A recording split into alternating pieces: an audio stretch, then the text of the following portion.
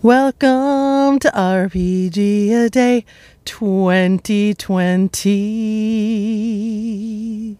Thank you, Liren. Push. Yo, what up, Spencer? I wanted to call in and respond to your episode where you talked about how you don't want to play Pathfinder and your reasons why. I totally get that. I love you too, dude. I think you're super rad, and I feel you. Because I pretty much feel the same way you feel about Pathfinder, I feel towards those really rules light systems. Like, my desire to play those systems for a long period of time is almost proportional to the length of the rule book. Shorter the rule book, the less desire I have to play it for a long time, because I can have a really great time with my friends playing any system.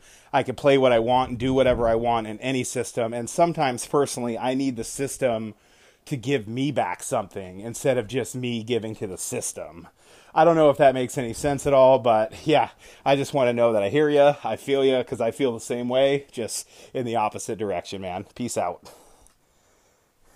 A prescient message from Joe Richter there, considering the topic today. That's Joe Richter of Wheel of Woe and Hindsightless. Now, Joe, yeah, that makes perfect sense, but I would say that things are a little bit different for us. You've been in the game for a long while, if you don't mind me saying that. You've played complex rules and simple rules, and you've clearly figured out that you prefer rules that have a bit more going on in them, a bit more to play around with, and that gives you a longevity that you're looking for in play, which makes perfect sense. Where I'm coming from, I'm still just dipping my toe in the water. I've only played a handful of games, and what has drawn me to lighter rule systems is the intimidation I feel when looking at rule books that are kind of 200 pages plus and just feeling overwhelmed.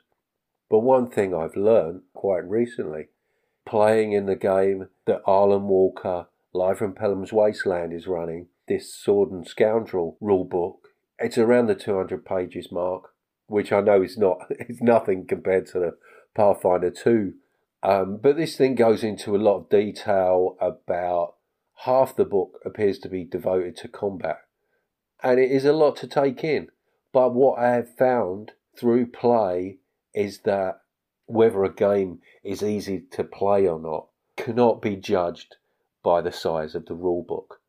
You know, if it clicks, if you make sense of it through play, if you can give yourself that initial push to get into the game and just give it a chance, then that's the only way you're going to find out whether the game is for you or not.